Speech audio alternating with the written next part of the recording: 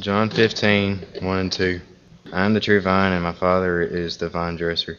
Every branch of mine that does not bear fruit, he takes away, and every branch that does bear fruit, he prunes, that it may bear more fruit.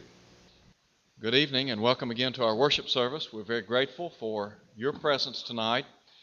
We're thankful for the opportunity to be together as God's people, to worship Him and to enjoy a period of fellowship.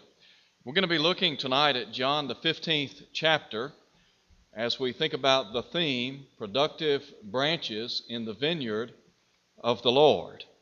And we'll be looking at John 15 verse 1 beginning in just a moment. I do want to take this opportunity to encourage each and every person to mark down on your calendar that our upcoming gospel meeting is less than, or actually 2 weeks away. We want to encourage everyone to be a part of the meeting. Please be praying for our gospel meeting, that it will be a success. And also be sure and invite a friend, a neighbor, a family member. We would love to fill this building and give people the opportunity to hear, give them the opportunity to hear the unsearchable riches of Jesus Christ. Tonight we're going to be looking, as I said a moment ago, at John chapter 15. We're going to be talking about productive branches in the vineyard of the Lord. In the book of John, Jesus is identified as the Word who became flesh. And we know that Jesus Christ was and is the Son of God. He was God incarnate. And in the book of John, he identifies himself by using the expression, I am, on several occasions. For example, in chapter 6, he says, I am the bread of life. In chapter 11, he talks about, I am the good shepherd. In chapter 14, at verse 6, I am the way, the truth, and the life. In John 15, Jesus said, I am the vine. And Jesus is pictured here as the vine. Our Heavenly Father is pictured as the vine dresser. And we, as His disciples, are spoken of as branches in verse 5. Well, how do we relate to the vine? And what is our purpose as we live in the vineyard of the Lord?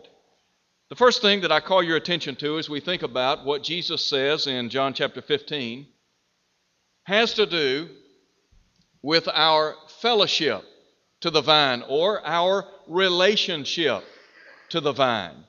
And Jesus, in a very explicit way, is going to talk about this very close relationship, this fellowship that we enjoy to Him as the vine.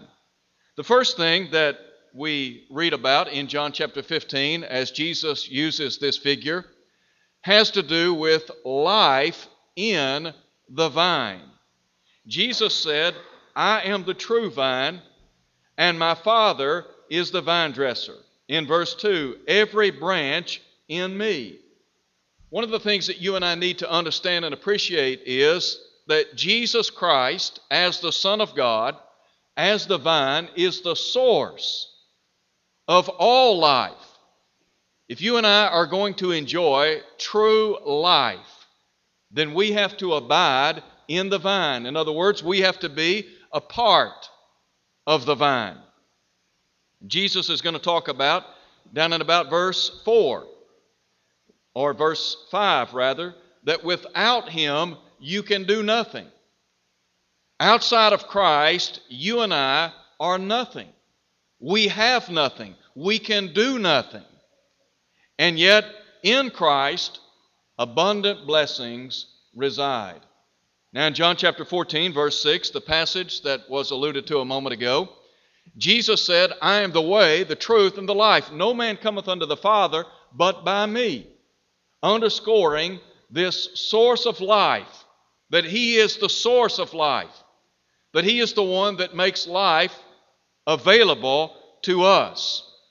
Now, as we think about our fellowship or relationship to the vine, and as I said a moment ago, our life in the vine, a couple of things.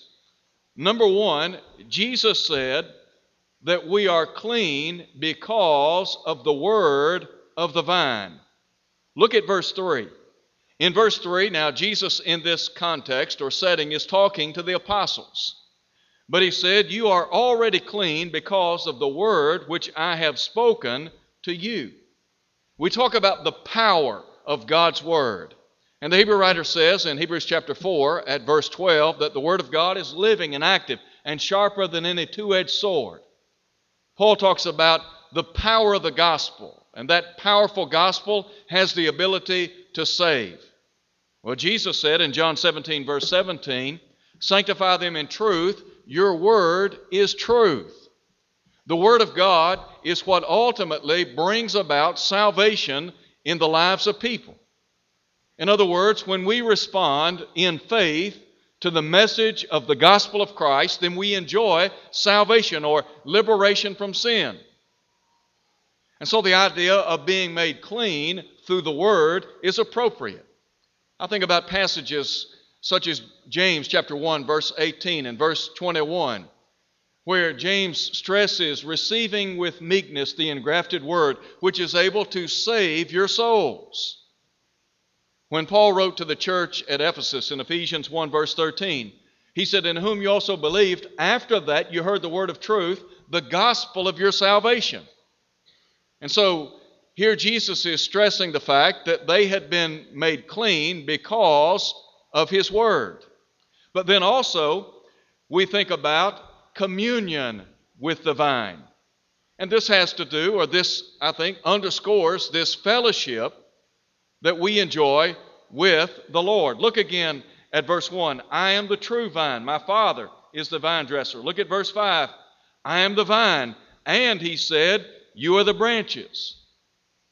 And so we enjoy fellowship with deity. Think about this. You and I, we are the children of God. Those of us that have obeyed the gospel, that have put our Lord on in baptism, we belong to the Lord. Paul said in 1 Corinthians chapter 6, verse 19, that we were bought with a price. He points out that we are not our own. The Lord Jesus Christ bought and paid for us. That is, He redeemed us. And so our purpose is to bring glory and honor to Almighty God. Well, what about this fellowship or communion that we enjoy? I said a moment ago that we have a very special relationship with the Lord. The Apostle John, who wrote sometime in the latter part of the first century, possibly 95, 96 AD, in the book of 1 John, talks about the incarnate Christ. And he points out that the people of his day, that is, the apostles, the disciples, they saw the Lord, they heard the Lord, they touched the Lord. And he said, these things we write to you, that you may have fellowship with us. And truly our fellowship is with God the Father and the Lord Jesus Christ. And so we enjoy a sense of fellowship or communion with the vine. And so first of all, there is life in the vine, but then also there is love from the vine. Drop down if you would and note verse 9. As the Father loved me, I also have loved you. Abide in my love. If you keep my commandments, you will abide in my love, just as I have kept my Father's commandments and abide in his love. These things I have spoken to you, that my joy may remain in you, and that your joy may be full. And so, here Jesus is stressing the tremendous love that he has for those of us who belong to him. Over in chapter 15 at verse 13, he's going to say, greater love has no man than this, than a man lay down his life for his friends. Jesus literally gave himself for us. He left the glories of heaven, came to planet Earth, walked among mankind, was ultimately crucified between two thieves. Why? Because of his great love for us, because of the Father's love. and because God's plan was for His Son to execute His plan of redemption. Now we talk about the love of the vine. There are people in our world today, there are people in this city, that if you were to ask them point blank, does anyone love you? They would respond by saying no. There are a lot of people in our world today that walk the streets wondering why no one loves them. But I can tell you somebody that loves each and every person, and that's the Lord. And in John chapter 15, Jesus stresses His great love for those of us who belong to the human family. The Lord has deeply loved us. And not only has He verbalized His love towards us, but He has also demonstrated His love towards us. He demonstrated it by giving His life on Calvary for our sins. But there's a second thing I want to call your attention to in our text tonight. We think first of all of our fellowship or relationship to the vine, but then secondly, our faithfulness or responsibility to the vine. And this has to do with the fact that as the vine, as the true vine, and as the branches, there are certain responsibilities that are present in this ongoing relationship. And so with that in mind, let's note some of the passages of Scripture that stress faithfulness to the Lord. Now, when we talk about faithfulness, we're underscoring this idea of loyalty. What does it mean to be loyal? It means to be reliable, trustworthy, faithful. That's what the Lord desires of us. So what is our duty? It's to be faithful. How then are we going to be faithful? Look at what Jesus said, beginning in verse 4. Some 4 times Jesus is going to use the expression, abide in me. That's very important. If we're going to be faithful to the Lord, if we're going to be responsible as branches in the vineyard of the Lord, we're going to have to abide in Him. So listen to Him. In verse 4, He said, abide in me, and I in you. As the branch cannot bear fruit of itself unless it abides in the vine, neither can you unless you abide in the vine. In verse 5, He said, I am the vine, you are the branches. He who abides in me and I in him bears much fruit, for without me you can do nothing. If anyone does not abide in me, he is cast off. Verse 6. Verse 7, if you abide in me and my words abide in you, you will ask what you desire and it shall be done for you. So over and over again, Jesus is stressing the importance of abiding in Him. There's a correlation between abiding in Christ and abiding in the Word of Christ. You can't separate the two. In John chapter 8, verse 31, Jesus said, then are you my disciples indeed, if what? If you abide in my Word. And the idea is that we have to be willing to follow His Word, to do what He says. Over in 1 John chapter 2 at verse 3, John said, hereby we do know that we know Him. All right, how then can we tell whether or not we have the right kind of relationship with the Lord? Well, here's the acid test. If we keep His commandments. You want to know whether or not you have a relationship with the Lord? You want to know whether or not you're in good standing with the Lord Jesus Christ? Then follow His Word. Do what He says. Abide in Him. That's what Jesus is saying here. The Lord is stressing over and over again, if you want to enjoy this beautiful relationship with me as the true vine, you've got to abide in me. And to abide in me means to abide in my Word. You've got to stay true to my Word. Jesus said at the onset of His ministry, not everyone that saith unto me, Lord, Lord, shall enter the kingdom of heaven, but he that doeth the will of my Father which is in heaven. Imagine somebody saying that they have a relationship with the Lord, but they ignore His Word. What would you think about that kind of person? Well, Jesus asked this question, why do you call me Lord, Lord, and do not the things which I say? John said that our willingness to adhere to the commands of God is a demonstration or a manifestation of our love for the Lord. So in 1 John chapter 5, verse 3, John said, "This is the love of God, that you keep His commandments. And His commandments are not grievous or burdensome." In John chapter 15, verse 14, Jesus said, "If you love me," what? "Keep my commandments." How do we show our love for God? By doing what He says. Think about the relationship that we sustain to our children. How do our children, how do they show their love for us? Well, one of the ways they show their love for us as parents is by obeying what we say, by showing honor to us as their mother or father. That's one of the ways that they show their love and appreciation for us as their parents. Well, God is our Heavenly Father, and one of the ways that we demonstrate our great love for Him is by doing what He says. Now, note if you would the danger. Our duty is faithfulness, but the danger is faithlessness, or living what we might call a fickle life. You ever seen somebody who's fickle? I'm not talking about a pickle, I'm talking about being fickle.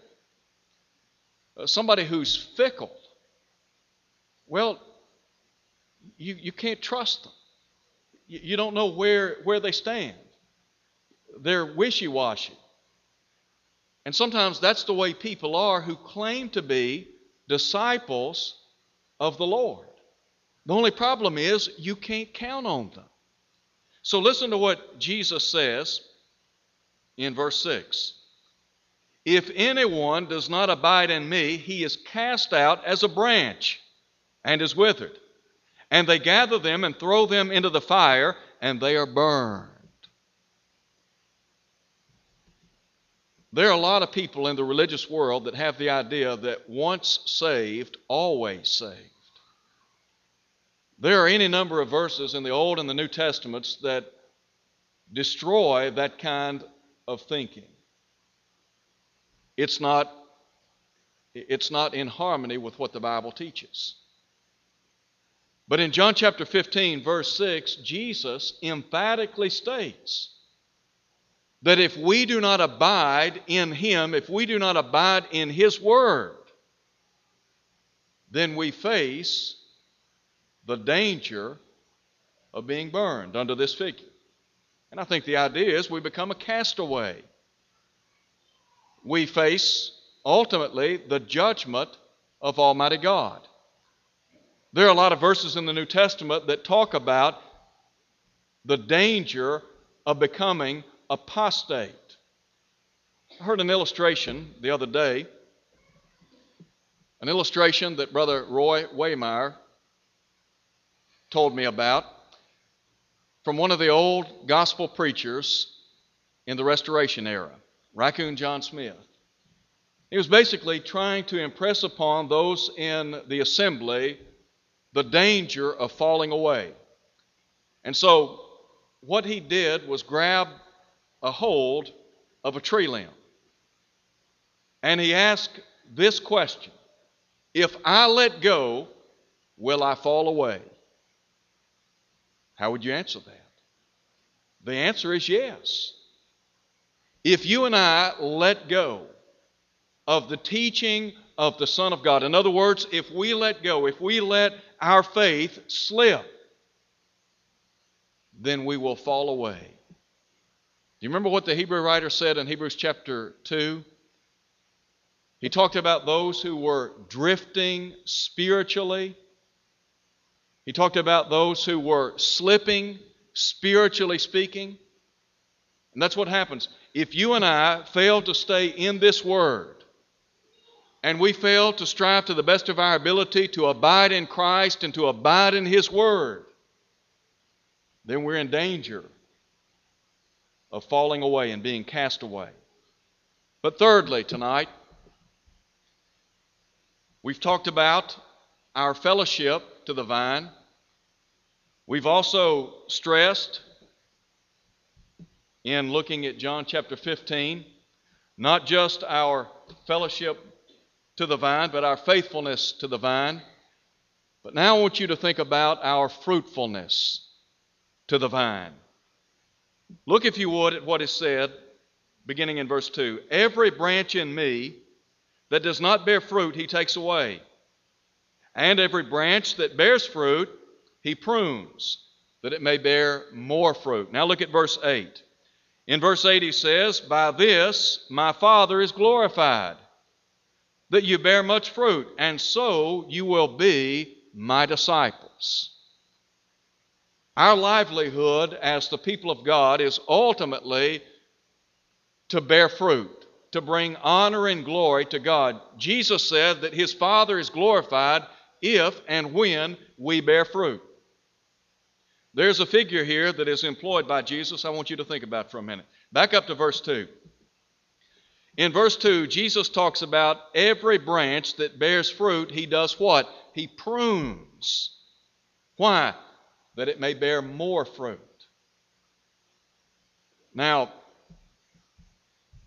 those of you that like to spend time out in the yard, you understand that if you trim a tree or a bush, if you cut away the branches, that by pruning that tree or that shrub or that bush, it will ultimately yield more fruit, or it will make it grow more abundantly. And what Jesus is saying here is that by pruning, in the pruning process, growth emerges. Now, Jesus is not talking about a physical bush or a physical shrub here. He's talking about a spiritual life.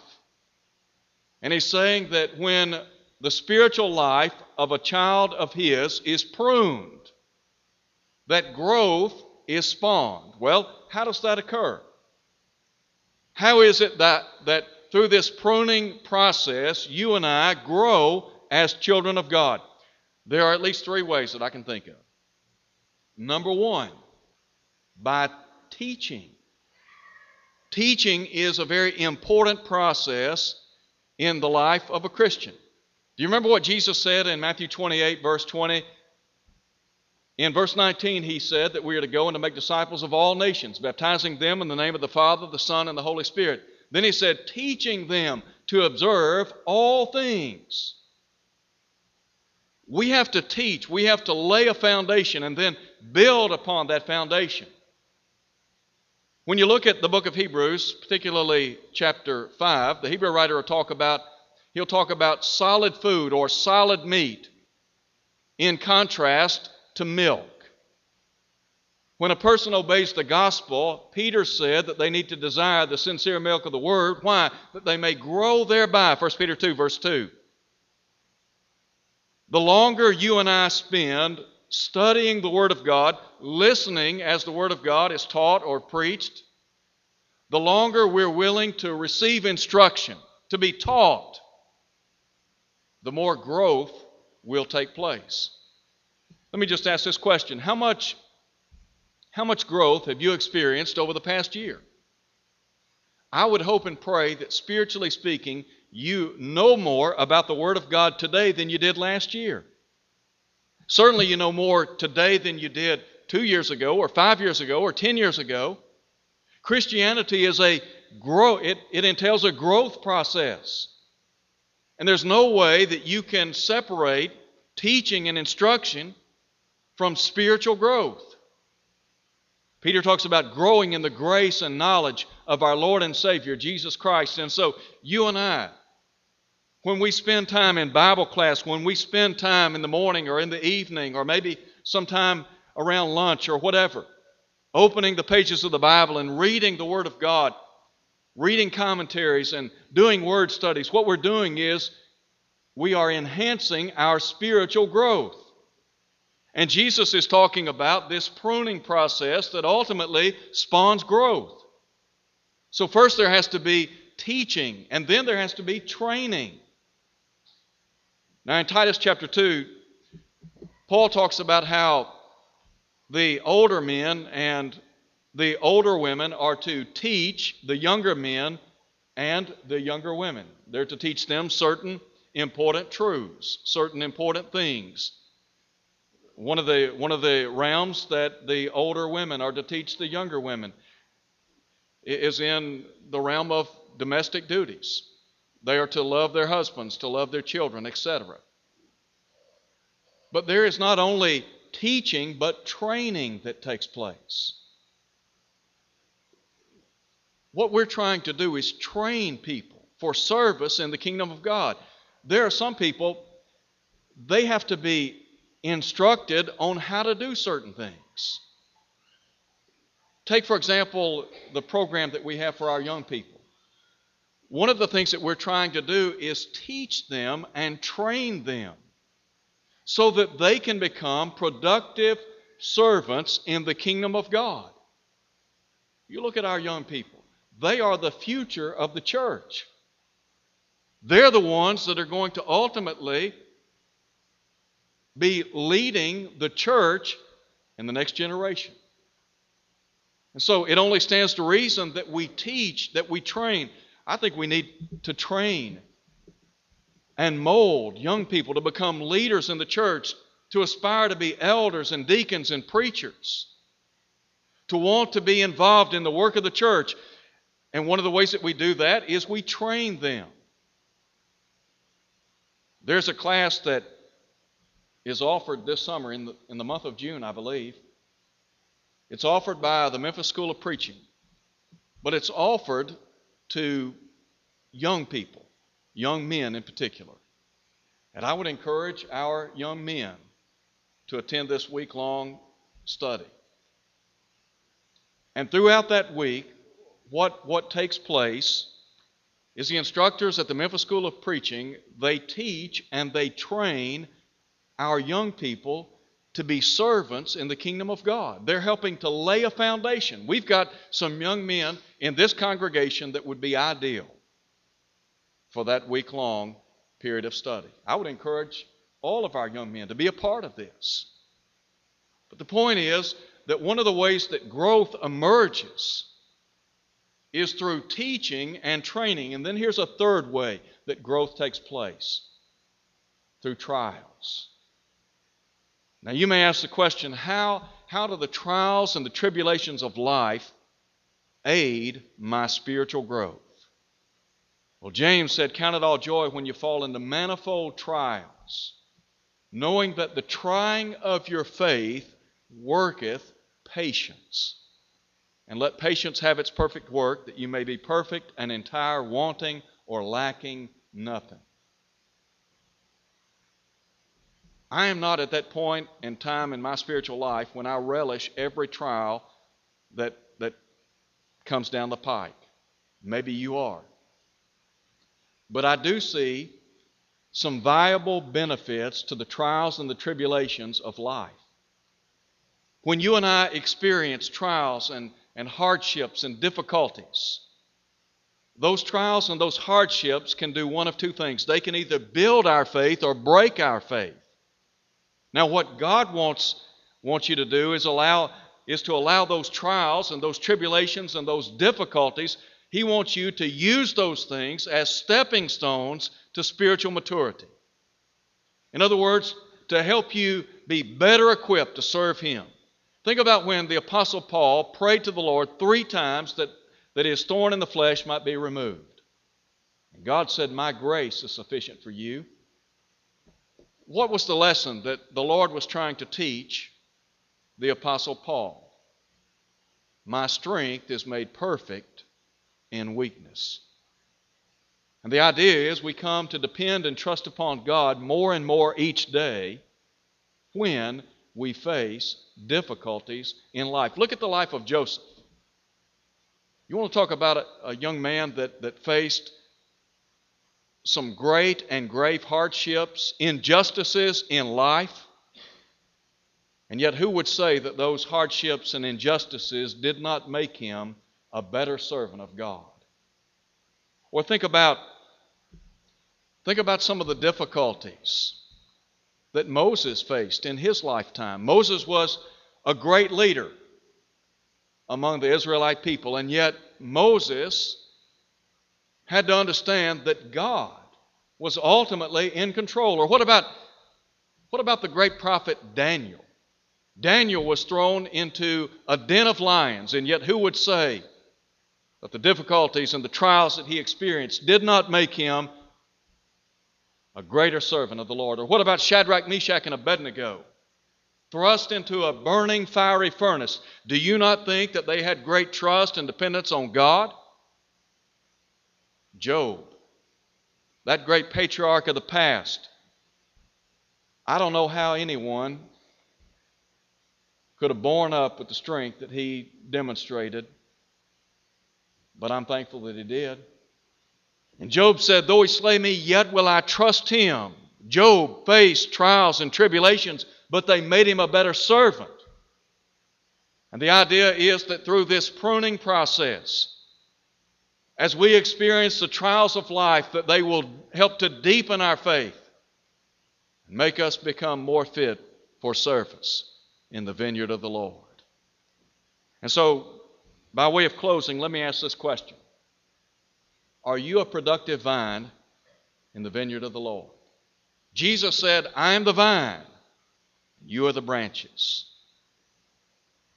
Jesus said, without me you can do nothing. A lot of people in our world today, they're trying to make a life. The only problem is they forgot to include the Lord in their life. And without the Lord, you can't do anything. You can't do anything, you can't be anything, you can't have anything that's of lasting substance. And so tonight we invite you to come to Christ.